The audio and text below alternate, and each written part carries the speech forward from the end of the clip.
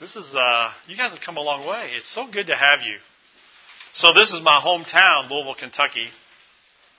So welcome. And this is my home church for the last 34 years for my family. And so I practiced dentistry about a mile down the road for 26 years.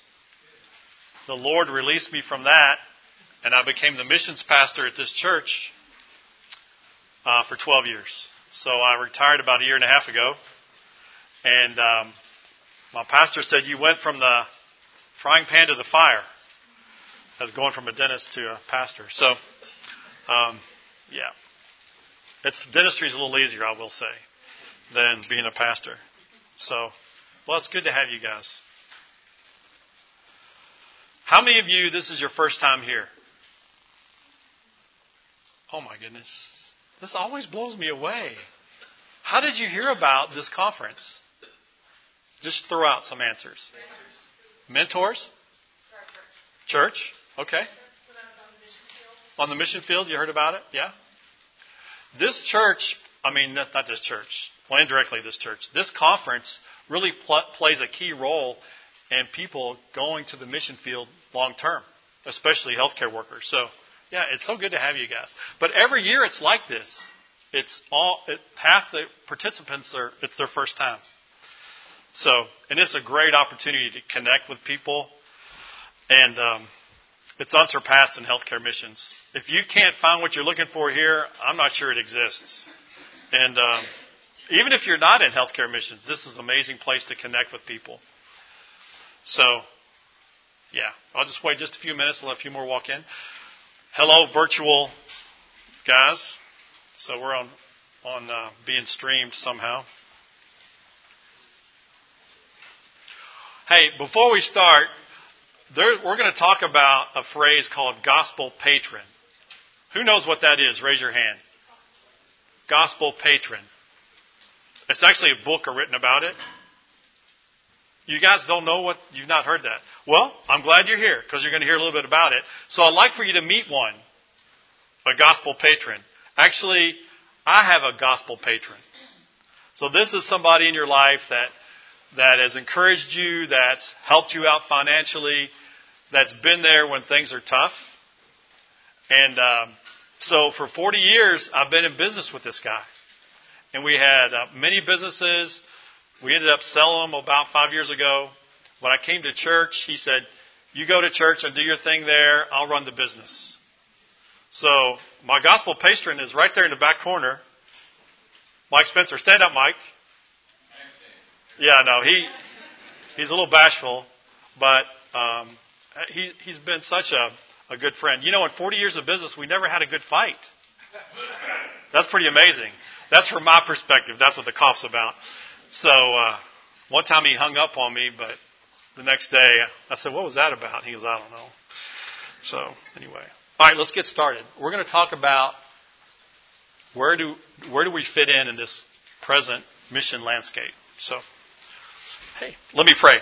Father, we thank you for this conference, and I thank you for all the work, because I know what it takes to put this on. And I thank you for the energy you give volunteers and staff. The encouragement is to have this conference hosted at our church. It's a huge privilege, Lord, so thank you for that. So we invite you, Lord, this week to speak to us, to guide us, to connect us to people you want us to connect with. And Lord, you're going to say some things to us this week that you don't want us to forget. So we pray we remember what you show us. And we pray for Saturday afternoon when there are going to be some decisions made. And so, Lord, thank you that you're present for that. So from our time together, Lord, we'd pray that there'd be friendships and partnerships develop and deepen that would lead to many people coming to faith in our Lord Jesus. So, Lord, I ask you to use me to share the things that are on your heart. In Jesus' name we pray. Amen. Okay, so you guys want to sit down or? I personally like the very last seat in the classroom whenever I was in a classroom.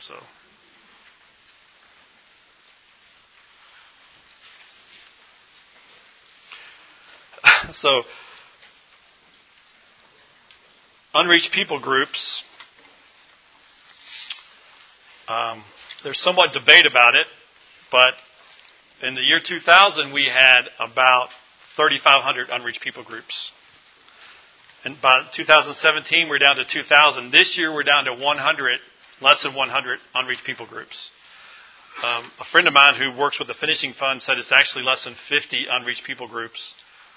These are people groups that have not yet heard the gospel, where there's not yet been a believer in that people group. So this is somewhat debatable. I just talked to a guy in the hallway who completely refuted everything I just said. So we're just going to live with that tension. And so you go with what you think. But this is not unrefutable. Bible translation has accelerated dramatically. By the year 2035, every language on earth will have the New Testament in their language, including 400 deaf languages. That's a major feat. About 10 years ago, maybe a little longer, the Bible translation ministries came together, united, and they have done an amazing work. But we really stand on the shoulders of our forefathers who 200 and 300 years ago packed their stuff in their casket and went off to foreign lands and to take the gospel where it wasn't. So when we look at this map today, this is the work they've done. In 1900, 82% of all believers lived in North America and Europe. Look at it today. The Latin America, Africa, Southeast Asia has exploded because of the work of those missionaries, many of them martyrs, to take the gospel to these countries. So because of their work, we get to stand on their shoulders. So, and this is a beautiful map when you really sit. I just love to sit and look at that and think about all that God has done through those guys. It's like the church has been this war for 2,300 years that's been raging against our arch enemy, and the enemy's on the run. And as we look at this map, we can see all the reinforcements that are coming in from the global south to finish this task and bring final victory. So you can tell in the new level of desperation that you see in the enemy. And he's pulling out all stops. But we're closer to victory than ever. So one of the key things that's going to bring victory going forward is unity within the global church. That's the foundation for our success. So the Bible speaks to this a lot about how we're to love one another. We're one church, one Lord, one baptism. We're members of one body. And each part of the body has been given a designated purpose and assigned a task and work to do. And so Jesus knew we would need each other for this mission he assigned us. Our adversary is formidable. Thus, his prayer for oneness. The same oneness he had with the Father. The ultimate oneness. That's what he calls the church to be. And his word instructs us that our mindset should be, and our heart should be set, the global church is one church, and we go together. And so unity requires humility. And without humility, we have nothing but a fruitless ego trip. So God is zealous for his glory. Humility and unity keeps the glory where it belongs, in him. So, like when you read the scriptures, especially the epistles, isn't it the sweetest thing to see how much Paul loved the church he's speaking to, whether it's Ephesus or Thessalonica or Corinth? He just loved. Now, Galatia, he wasn't so happy with those guys, but it was all in love. But he just had this love and an admiration for the brothers and sisters in those church. And the churches had the same thing for him. And I think that's what God's calling us to. And that this love, one for another, is what is going to drive our success. We have a lot of scriptures: submit to one another, do nothing out of vain conceit, but in humility considers others more important than yourselves. Appreciate the gifts that God has put in our brothers and sisters, while recognize our own blind spots. And then the ultimate command, when Jesus says in Psalms 133, How good and pleasant it is when brothers live together in unity. For there the Lord commands a blessing. Like that feels like more than just a blessing. That feels like He commands a blessing. And that's what unity does for us. So this season, that's where we are. And you remember the proverb. I don't know if it's Chinese or African. Maybe it's Indian. If you want to go fast, go alone. If you want to go far, go together. And that has never been more true than it is today. So one of the principles that guide us is this concept called the 3 C's. So you know the Great Commission, the Great Commandment. Do you know what the third one is?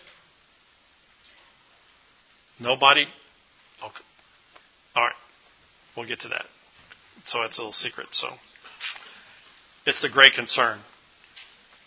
So when the gospel is presented and shared, and it can be presented in a lot of ways, it's important that we exercise all 3 simultaneously.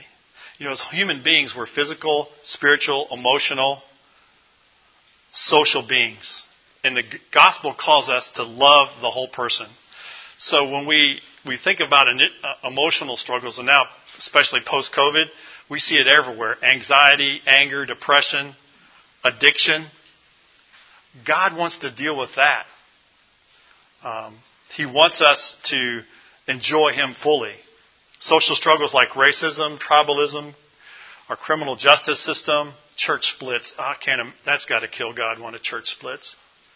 But those are issues that He wants us to deal with. And that's what we're talking about with the Great Concern. You know, our adversary comes to steal, kill, and destroy. Jesus came that we might have life. And in all areas of our life. Emotionally, socially, physically, spiritually. So we take a hard look in the mirror at our churches now. We're really struggling emotionally and socially. And these are the very things that God wants to deal with. So here's the Great Concern. It comes from Matthew 25. Let me read this. Then the king will say to those on his right, "Come, you who are blessed by my Father, inherit the kingdom prepared for you from the foundation of the world. For I was hungry and you gave me food. I was thirsty and you gave me drink. I was a stranger and you welcomed me. I was naked and you clothed me. I was sick and you visited me. I was in prison and you came to me." And what do the righteous say? "Lord, when did we do that? We don't even know what you're talking about. When you were sick or when you were in prison or when you needed food, when was that?" And Jesus says, "I tell you the truth. Whatever you did for one of the least of these brothers of mine, you did for me." So I would contend that this is a very short list that He's put in Matthew 25. That there's a lot more to it than that. And for example, I would say, you could say, hey, we're in a civil war for over 14 years. The trauma was overwhelming. You came and you taught the church how for us to deal with this trauma, and it helped us a lot. It gave us freedom. I wanted to start a small business, but I didn't have the capital. You provided the capital. Now you help restore my dignity. Children were dying needlessly in our community. You came and taught the church how to prevent some of these diseases, and now children aren't dying like they used to. I was an 8-year-old little boy in elementary school in the U.S., and you sent a mentor to me to meet with me every week. And for the first time, I feel like somebody sees me.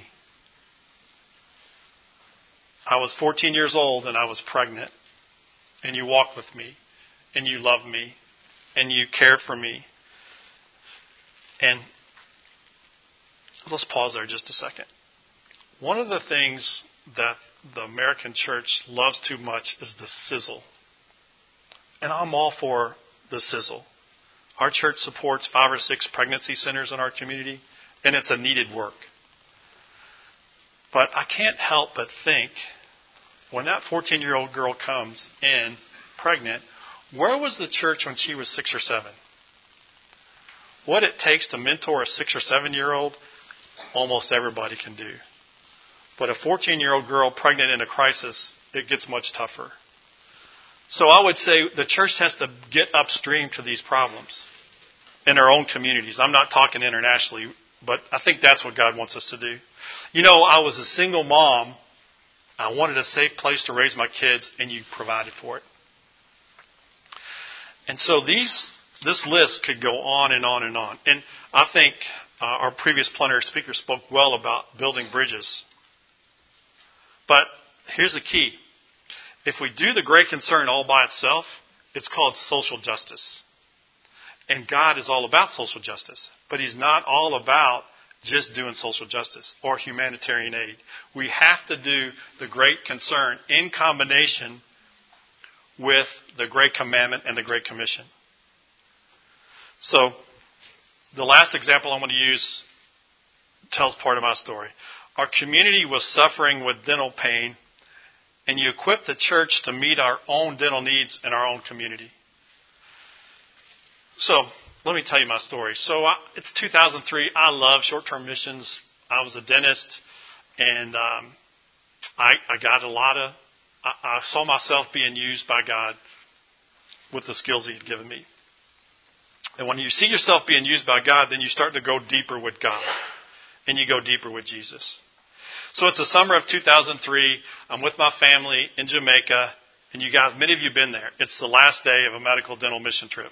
And you got to get on a bus in about an hour. And there's still lots of people to be seen.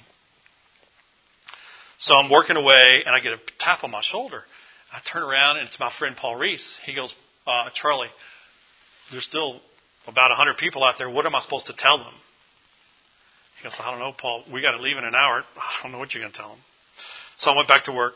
So I'm working away. I get another shoulder tap about 10 minutes later, and I turn around. I said, what on earth?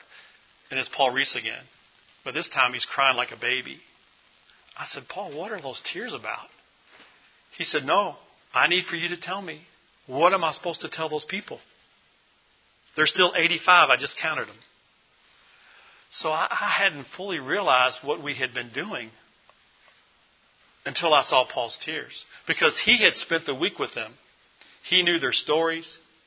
He listened to the mom talk about listening to her 15-year-old son cry himself to sleep every night with tooth pain, and she could do nothing for him. Many people walked 7 and 8 hours just to get there in the hope that somebody would see them. And we were just going to nonchalantly say, sorry for your luck, maybe we'll come back next year or something. And so through Paul's tears, I was really impacted. So I said, I don't think I'm going to do that anymore. You know, I don't think that's the way God would do things, where we would come and treat a few and then leave most people untreated. And so, as God would have it, I met this guy named Steve Saint. Has anybody heard of Steve Saint? Okay. So, he's one of the best ambassadors for Christ I've ever seen. So, he had the same burden I now had. And he'd had it for a long time. He goes, something needs to be done. Why don't we go and there's something different has to be done. So, Steve shows up at our church. He's been working on this problem. He made a training video that would go cross-culturally on like infection control and how disease gets passed, how to sterilize instruments. It was pretty good. And what was best was he made a dental chair that was portable, and it looked like you meant business. This was a nice chair, and you could throw it on your back and could go. So we went to lunch, and Steve said to me, hey, Charlie, why are you going and doing dentistry? Why don't you teach them how to do it? I thought to myself, are you outside your mind? I said, it took me 4 years to figure out how to do this. And how am we going to train somebody in 6 days? That's crazy. So I didn't say that out of respect. But you know, the thing about Steve, he just let it lay. He didn't respond. He just he just planted that seed. So it occurred to me when I was in dental school, it was just they paired up students and we gave each other injections. That's how we learned. When it was time to extract a tooth, the student a year ahead of me actually showed me how to do it. Then it was just a matter of doing it a bunch. So I thought, that video is pretty cool. That chair's really nice. Maybe this will work. So I called a friend of mine in northern Ghana, Tamale. Has anybody been to Tamale? Jack said, okay, yeah. My friends have been to Tamale. So it's a northern Ghana, a Muslim community. One part-time dentist for 3 million people. The need is overwhelming. So we go there and we try it, and like, wow. After 6 days, they had taken out more teeth than I had taken out in 4 years of dental school. By the 5th day, they were getting pretty competent. So when we left all the instruments I'd use in my dental office here, sterilization, everything. And we told them, don't take out lower third molars because the bone is really dense around lower third molars. If you're not sure you can take the tooth out, don't even start, because you don't want to leave root tips, because that's a source of infection. And I came back a year later, and they've been seeing patients 3 days a week, and like, wow, this is pretty amazing how gifted they are. But it gave them a door opener for the gospel.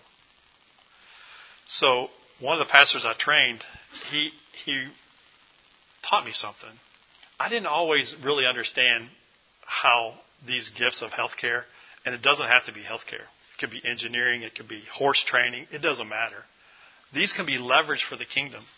And he said, he was an evangelist. He goes, when a patient lays down in that dental chair on their back and they open their mouth, they're very vulnerable. And when they let you put your hands in their mouth, they're saying to you indirectly that they trust you. And so when they trust you with that, they'll trust you with the gospel. It's such an easy step.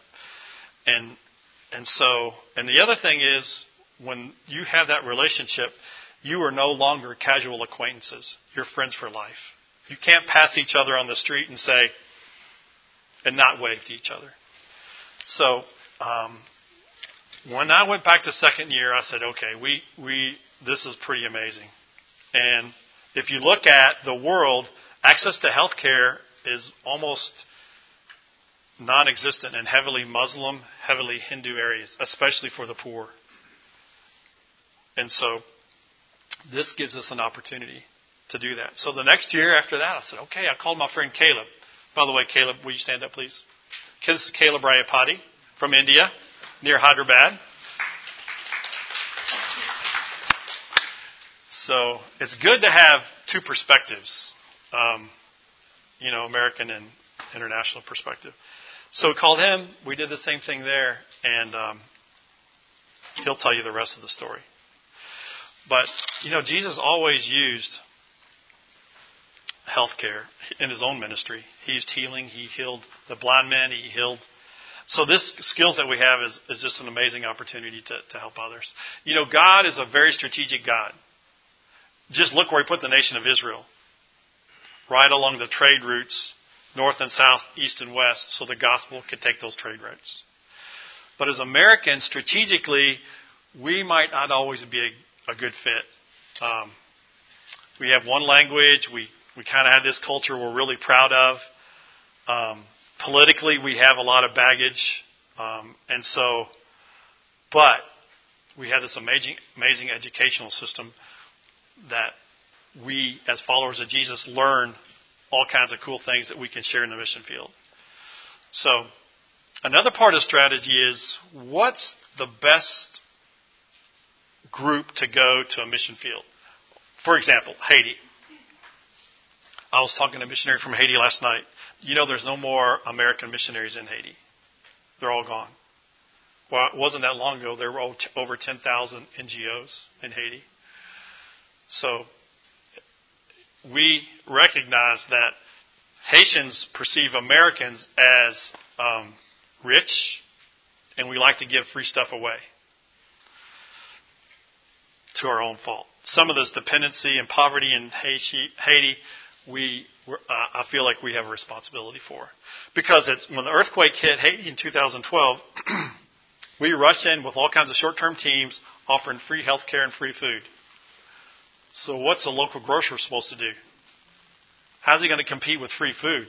Or how's the local physician going to compete with free health care? They can't. But it's always short-term, and we get some fatigue and we leave people sometimes worse than we left them. So that's an example of. So in this case, we didn't send American missionaries after the earthquake. We sent East Africans. Same culture. Haitians view Africans as, oh, you're from the yard. Like, what? The yard? Well, Haitians and Jamaicans see Africa as the yard. And they're not part of the yard, but when somebody comes from the yard, they're highly esteemed. And so also, Kenyans are much better at dealing with poverty and dependency than we are. So you see, being strategic about it makes a lot more sense because we have this global church family that we can now access. These workers that God has raised up the last 120 years to engage in the mission process. So, Saudi Arabia. 15 years ago, there were 50 intentional workers for the gospel. That's it. The epicenter of Islam, can you imagine? And we only had 50 intentional workers for the gospel. But they love Americans. They hate infidels. We're infidels, but as far as infidels go, we're one of their favorites. So that's a great place to send Americans. In our own city in West Louisville, we wanted to develop partnerships with the suburban church. We're like a suburban church and the urban West Louisville church, which is predominantly black. Well, it was an African that we hired on staff that opened the door for us to have great relationships with the West Louisville churches. So you see how God uses different parts of the bodies with different assignments, and we all got to go together. And we always want to make the local church the hero. That will never change. So another great way, and you guys are going to have all kinds of opportunity. Who's in here thinking long-term missions? Going to the field. Awesome. Praise the Lord. Hallelujah. So when I sit down and I talk to sending agencies, leaders, I say, why is it that Americans go to the mission field and they're coming back before their term is up? And he didn't deny it. He said, yeah, it's a problem. But he says the reason is that the mission fields are getting harder and the Western church is getting softer. I think that's probably pretty accurate. The main reason that people come back early from their term is because of spiritual warfare. And so more important than your raising financial support is raising prayer support. That should be a huge focus. And the other thing is, if you go long term and you can come alongside the local believers, that'll sustain you and create a beautiful partnership. Who's heard of Scatter Global? A few of you, yeah. Okay, good. So Scatter Global is an offshoot of Operation Mobilization. And what they've decided to do, they want to go to closed countries like Saudi Arabia, and they want to post people in jobs in Saudi Arabia, Kuwait, other closed countries. So as a physician or an engineer or a teacher or English speaker, you can take a job in Saudi Arabia. They'll hire you and live on mission. You don't have to fundraise because you're going to get paid.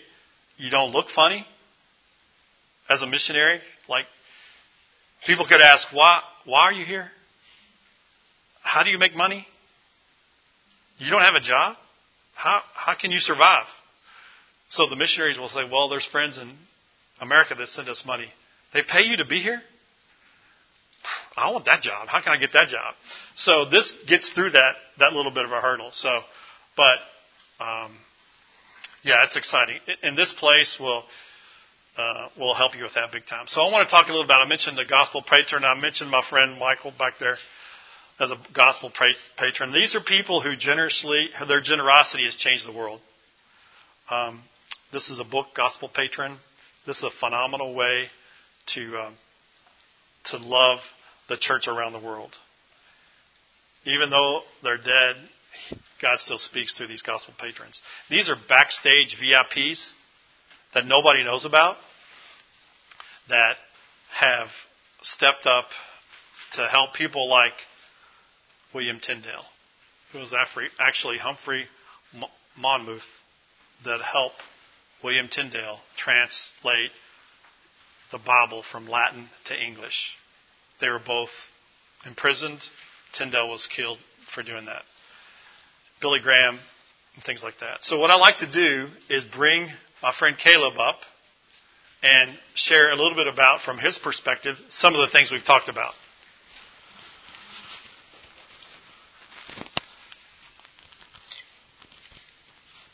You just snap that on your lapel there. Right here. The idea behind our time together is that we would have a brief discussion time, and then we'll have lots of questions, hopefully. So, talking about the gospel pattern, I can immediately think of three aspects, three ways. Number one, the gospel pattern to me was Southeast Missions. keep going.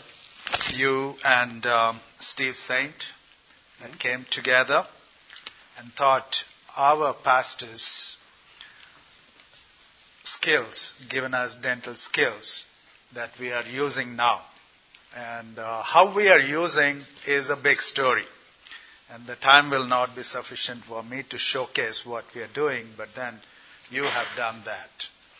And then, not only you, but then you have allowed the Christ body here to come work alongside us, equip us, enable us, and encourage us in every sense of the word. And one person that I can think of is Chris Liboff. I believe he went to the missions and said, I want to get involved in missions. Where can I go? And how can I be used? And the mission said, we have a partner in India with whom you can connect and help. And Chris Liboff came alongside with us. He not only came in person encouraging our pastors, but also he has been financially supporting us throughout. And that's been, I would consider him also as a gospel patron. And the end effect is we have been so equipped that we are carrying on our own mission fields. We are reaching out to our own people. As you have rightly said, Haiti, no more American missionaries. Even in India, we don't have any Western missionaries. They have all been sent out. And we are reaching out to our own people. That's our mission. And patterns like this are enabling us to move on and move on more effectively. And we have, our traditional approach is, I used to do a lot of it, street corner preaching, distributing tracts, and showing the movies, so on and so forth. All that was good, but the relevancy of that is diminished, and I sense that we're meeting the needs, felt needs among the people has more impact, and that is more relevant. And in that context, the dentistry has come in as a great tool for us, and our pastors that are trained are now have excelled. Now they not only practice it, they open their churches as church clinics. They have become trainers themselves. So that's, for me, is to be a gospel pattern. Amen. Amen. Sweet. So tell us a little bit about where you minister. What's the percentage of Christians? What's the persecution like? How do you get away with non-professionals doing dentistry? Okay, are those good questions? Okay. I live in a city called Hyderabad, but I'm focused on a province called Telangana, which is more south central of India.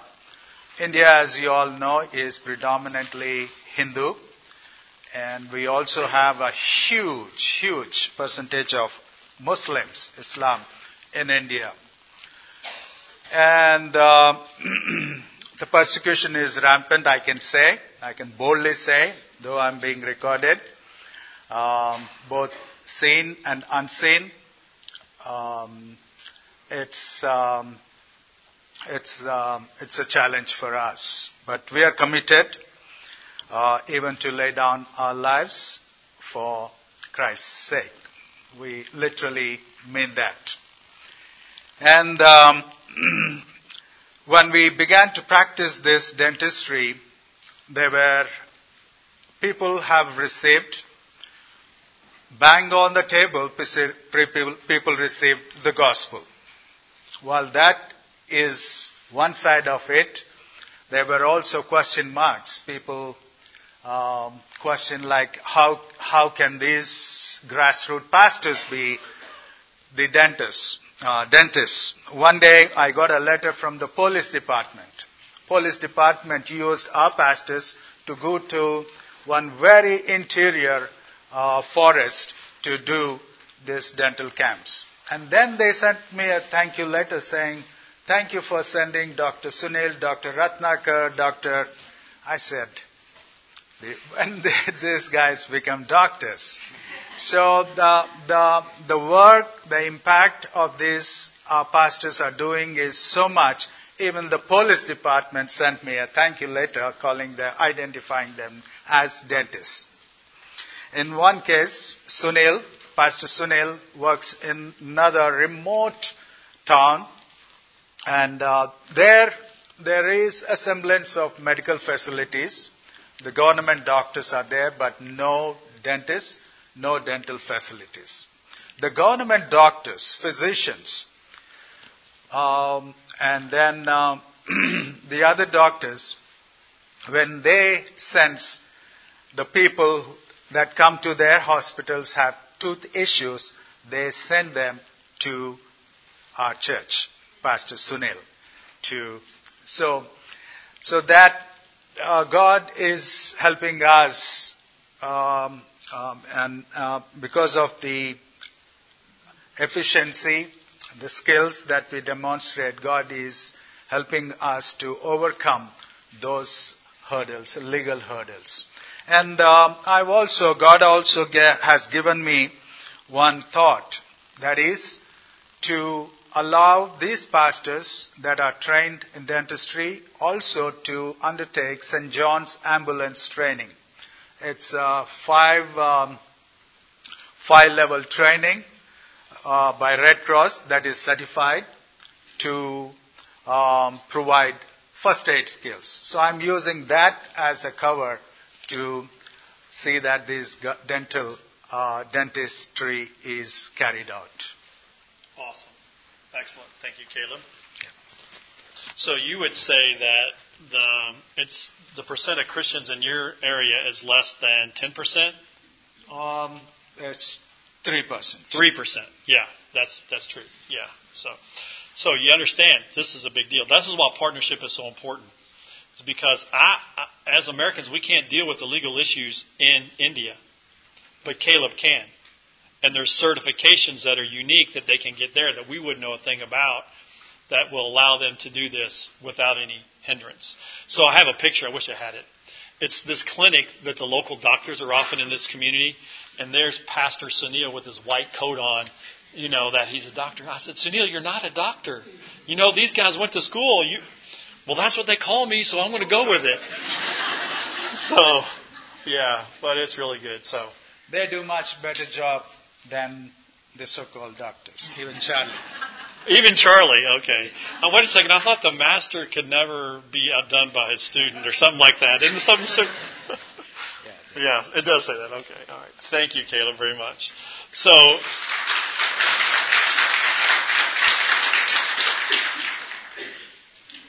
this has been done with healthcare too. Like there's ministries here at the conference.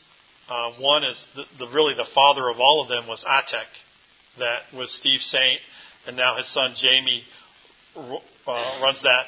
And they are taking these skills and many other skills to frontier churches. So now the church is much more relevant to its community. And anything we can do as followers of Jesus to make our brothers and sisters more relevant in their community is a big deal. So there's medical skills. There's a ministry called Teach to Transform that focuses on healthcare, farming, And these are all real skills that really make a big difference in these communities. So Caleb, just so you know, how many churches do you have, Caleb? 120 churches that he kind of shepherds over about how many pastors? 25 pastors. So most of the pastors have multiple churches. So when we go and train in India now, who's the first one I call to train with us? His boys. Say, hey, can you send a couple? So, because these Americans will say, we're not going to take that tooth out. These guys can't take that tooth out. Well, these guys have been taking them out for 19 years, and they'll get it out. So it's super easy mission trip for dentists because you really don't. You teach a little bit, and you're like just patting people on the back and watching them go. And so one of the things that we should ask is, have you had many complications? 19 years of doing dentistry, never had a complication. That's a little hard to believe, honestly, I'm going to tell you. Because I do, and I have complications. But I think Indian people are tougher. But there's no doubt about that. We had a dental student who was going with us. And he said in their dental school, every day they have complications. He said, you do so much out in the open, in these situations, how come there is not a simple compromise? Well, yeah, that's pretty simple, right? God's grace is far-reaching. Yeah. So, okay. So let me just summarize real quick. Serving long-term, I'm so excited that so many of you guys raised your hand. So, we just need to send you well as the American church, and we need to focus on prayer, big time. Short-term missions, you can go and do dentistry like I used to do, and you can have a powerful impact. But if you go to frontier areas where the gospel has had the least penetration, you go and teach. It's super powerful. We always want to mobilize. Whenever we're going to trip, I always want to shoulder tap a friend. These are classmates from, I graduated from dental school 40 years ago now. 41 years ago. And so these guys, they're retired, like, come on, let's go. And they love it. So, and the gospel patron's a big deal. Chris LaBeouf that he's talking about, a dear friend of mine, always was concerned about Caleb, always concerned about the pastors, stepped up to give financially, stepped up to encourage. He would do Bible studies. He wrote Bible studies, and he would go over that with the pastors. So those are big deals. And then so this opportunity this week is to enjoy the opportunities to meet this network. That's amazing.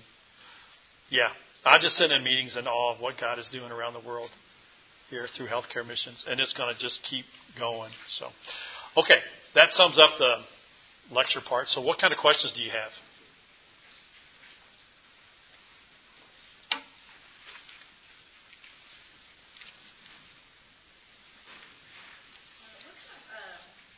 What kind of teaching do you have for nurses that we can provide? Yeah, okay. If you go to the ITech, the question was, what kind of training do you have for healthcare or nurses that they can go and provide care? So go see ITech and go see TTT, and you'll see extensively what they have. It's really extensive. There's a question in the back. So, if I have a partner in a country that needs this kind of thing as far as going to teach, but they don't know anything about health care, how would you go about finding out how to go and teach methods with like that country's health ministry or... Okay, that's a great question. Okay, the question was, how do we partner effectively in a country when we're not familiar with their laws, and who do we train, and how do we go about that? So it starts with a relationship with that partner that you can say yes or no. So when I went to Caleb, I just said, Caleb, I got this idea. What do you think? He goes, Charlie, I don't know. I'm having people tell me this is a bad idea to do this. So I said, well, you have to deal with the legal responsibilities because we're going to be coming back to the States. How do you deal with that? Depending on what country you're in, if it's a country that has had little penetration of the gospel, we probably have been there and served there. And so that partner can go and see what it looks like from these other ministries after doing this for 20 years, and that's a great way for them to find out. but it's their responsibility to find out. Early on, there was times we'd go and we'd train somebody and they were really good. Well, we can't do this because the law won't allow us. Well, it would have been good to know that before we came. And so we learned how to ask the right questions and see. So, great question. What other questions do you have? Yes, ma'am. You've been talking about this model, and it appears that it's been primarily used overseas. Is this model being used in the States, or is it applicable for places in the States? I come from one of the most unchurched states in the country, and is this something that we can use in our backyard? Yeah, so the question is, can we use this model in the U.S.? The dental model, no. But the great concern is vast. So, and the community is looking for somebody to address their felt needs. So in our community, it was our teachers and our school system was saying, we're overwhelmed. We need help. Our students now, post-COVID, can't deal with, they have no resilience. So we're dealing with all these discipline problems and emotional problems and social problems. Can you come help us? That's real for our community. So for us, it was, we're going to train church members to go and mentor 4 kids once a week for an hour. And what's happening is these mentors are falling in love with these kids. And so when they move to another school the next year, mentors, they don't care. I'm going with this kid. I'm in love with this kid. And this kid needs love. So that's just one example. So part of the great concern is to figure out what is the felt need in that community. What's the community saying is the felt need? Not what an outsider is saying, what the community is saying. And then you can look at models all around the country and see, hey, what if we implemented this program? The mentoring came from Tony Evans' church in Oak Cliff in Dallas. It was just a copy and paste. And they're glad to help figure that out. So does that make sense? Yeah. Okay. It's a big problem for refugees. My friend told us last night that Louisville is the 5th largest city in the country, the intake of refugees. Well, the big problem is housing. They have no place to stay. So some friends of mine said, we're going to set up investment opportunities. We're going to buy 200-unit apartment complexes that were built in the 70s and 80s.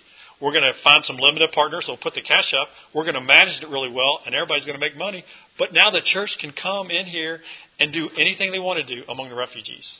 Now, that's a great model to use business and ministry to have an impact in a community. So, yeah. What else? What other questions do you have? Yes, ma'am. So, not downplaying on anything at all, but so how do we serve, but also not have something that happens like in Haiti with dependency? Yeah. How do we know where our mark is on a personal level even? Yeah. How do we know where our mark is right? Yeah. Not causing a dependency. So that's a great question. And yeah, and it's a challenge, but you can do it. And here's one of the things that we talked about in this is like the body of Christ is strong. When we submit one to another, and we don't come in with all the power and all the finances and say, here's the idea of what we want to do. Well, what are they going to say? We don't have anything. So if you're going to bring us something, even a short-term trip, we'll make a little money. Please come. But when you get to a relationship where you can say yes or no, when I went to Caleb, if he said no, I'm totally fine with that. So that's the level of partnership that you're looking at. But sometimes I think Americans think that, honestly, we're just a little bit arrogant. And honestly, it's the sweetest thing. When we see a problem, we want to fix it. And maybe we should talk to God about the problem because He sees it better than we do. Let's talk to Him first before we go in and fix it. So it's relationship building. It's being slow to partner and being slow and learning together how to do things. So, yeah, it's possible. But I think we have to esteem our brothers and sisters around the world first. They know the problems. They are closer to the problems. They have better solutions than we do. So, does that make sense at all? Yeah. Yeah. Okay. Surely this crowd has a few more questions. I'm sorry. When you look at, all these different ways that we partner and our churches are participating in missions, do you feel like in the last 3 to 5 years, has that changed as far as what the, goal or focus, what there's been shift in that and priorities? So the question was, do you see the way American church approaches missions in the last 5 years of shifting? Is that a fair paraphrase of your question? Yeah, okay. This is a generous church. Like 25% of every penny that comes in goes back outside this church. There's a few things we do joint ventures with, so it just depends on the church. If you value relationship, and this church does, then you want to figure these problems out. And it's actually when our church started about 15 years ago, sitting with our partners then to say, how can we best serve you? And we mean it. We're not just saying it as a cliche. How can we best serve you? They started teaching us this stuff that I'm sharing with you. It came from ministries in Africa. It didn't come from Americans. So the Great Concern probably started here, but it's exploited big time in Africa because the needs are so great. So there needs to be a shift. Because I think Hudson Taylor said, when you do God's work God's way, it attracts His resources. And if you don't, the opposite is true. If you don't do God's work God's way, it won't attract His resources. So I think it gets back to these fundamental things of seeing the body as one big church, valuing the parts of the body that all come together, and understanding our roles as a part of the body of Christ. To whom much is given, much is expected. We've been given a lot of money. You go down the East Coast and West Coast of Florida, you would see all those condos down there? These are they're everywhere. We have so much affluence here. So we need to share that in wise ways with our brothers and sisters around the world. So, do I think it's shifting? I hope it's shifting. I hope we always get better and better and better. Will we ever arrive? Probably not. But I can tell you, I was 12 years in this position, and we learned a lot in 12 years, and we changed a lot. So much so that, like, if we had an issue with Muslim evangelism, we wouldn't send an American to teach that. We sent a Nigerian to teach people how to witness to Muslims. Because he was a far better resource than anything we saw in America. So it's that kind of thing that we're talking about. All right. How much time do we have? Okay, great. 7 minutes. What other questions? Yes, sir. Yes, I see a lot of stuff about short missions, like 2 weeks or so. I also see a lot of full-time missionary work. But is there opportunity for stuff in the middle of that? Yes, absolutely. And that's a good point. There's really good ones. Like if you take a gap year, there's all kinds of opportunities. So I think it starts with, if you know your calling, it makes it a lot simpler. And if the Lord has spoke to you, and it's not unusual to not know our calling. But when you come to places like this and you talk to people and you listen to these speakers like we just had, that starts to come to you. So absolutely, there's opportunities. Does anybody else want to speak to that, like midterm opportunities? Yes. Yes. So I mobilized for African Mission. Okay. And for us, our short term is 12 months or less. So we really don't do 2 weeks. Our minimum is maybe a month. And so there are many other organizations that mobilize that have their own time span. But for us, short term is 12 months or less. So we definitely have space. Yeah. You guys need to hook up. See, that's what we have here. Like, you guys are amazing resource just being in this room. So, yes, ma'am. Africa Inland Mission, AIM. AIM, African Inland Mission, yeah. So, yes, sir. How can the church mobilize people that are retiring? Yeah. I think the best way to mobilize people is is that you shoulder tap.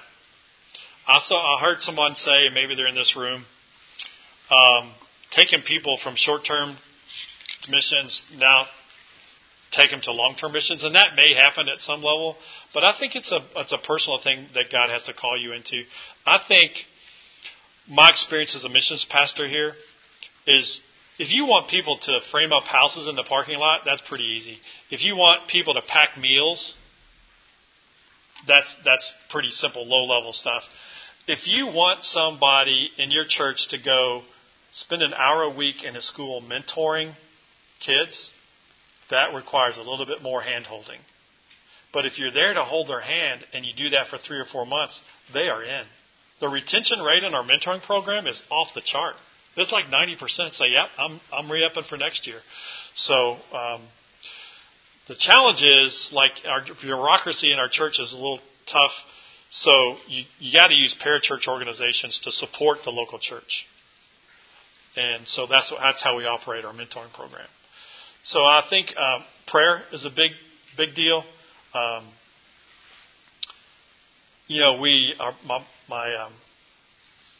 When I was on staff, the senior pastor would call me and say, hey, I need some information. I've got a sermon in a couple hours. I said, okay.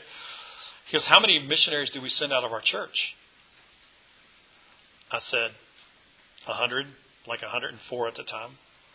104. He goes, ouch. That's not very many for, like, we're over 30,000 people. I said, yeah, we've been praying for 200, and this is what we got. So I think it has to be part of the vision of the church to be mobilized, to mobilize folks. And that's coming at our church. And if the church doesn't have that vision, and it doesn't start at the top, then it's not going to happen. One of the most effective ways we got that is to take our senior pastor on mission trip. And see him just minister with people. That's a big deal. That's another really effective way. So, yeah. Mobilize is hard. Yes? I also think for retirees, we all have our job we were in and things that we did, and things that you are good at, and a lot of experience, and that can go a long ways in many different mission areas also. Yeah. I think that's a good point. I really didn't address that retirees because, like, we support over 50 local ministries in our city, and every one of them is looking for board members. Somebody that will pray, that will advocate, that will provide leadership. And retirees, they have that. So that's another great way. And now they can be passionate about it. So, okay, I'm told my time is up. One last question. No questions? Great. Okay, let me pray. Father, grateful for our time together. Thank you, Lord, that Holy Spirit, you just took over. And I just pray for my friends, my brothers and sisters in this room, Lord, that you would speak to them, that you would impress upon them, that you would introduce them to people, that all that you planned for them will be fulfilled through their life. Jesus, would you do that? In Jesus' name, amen.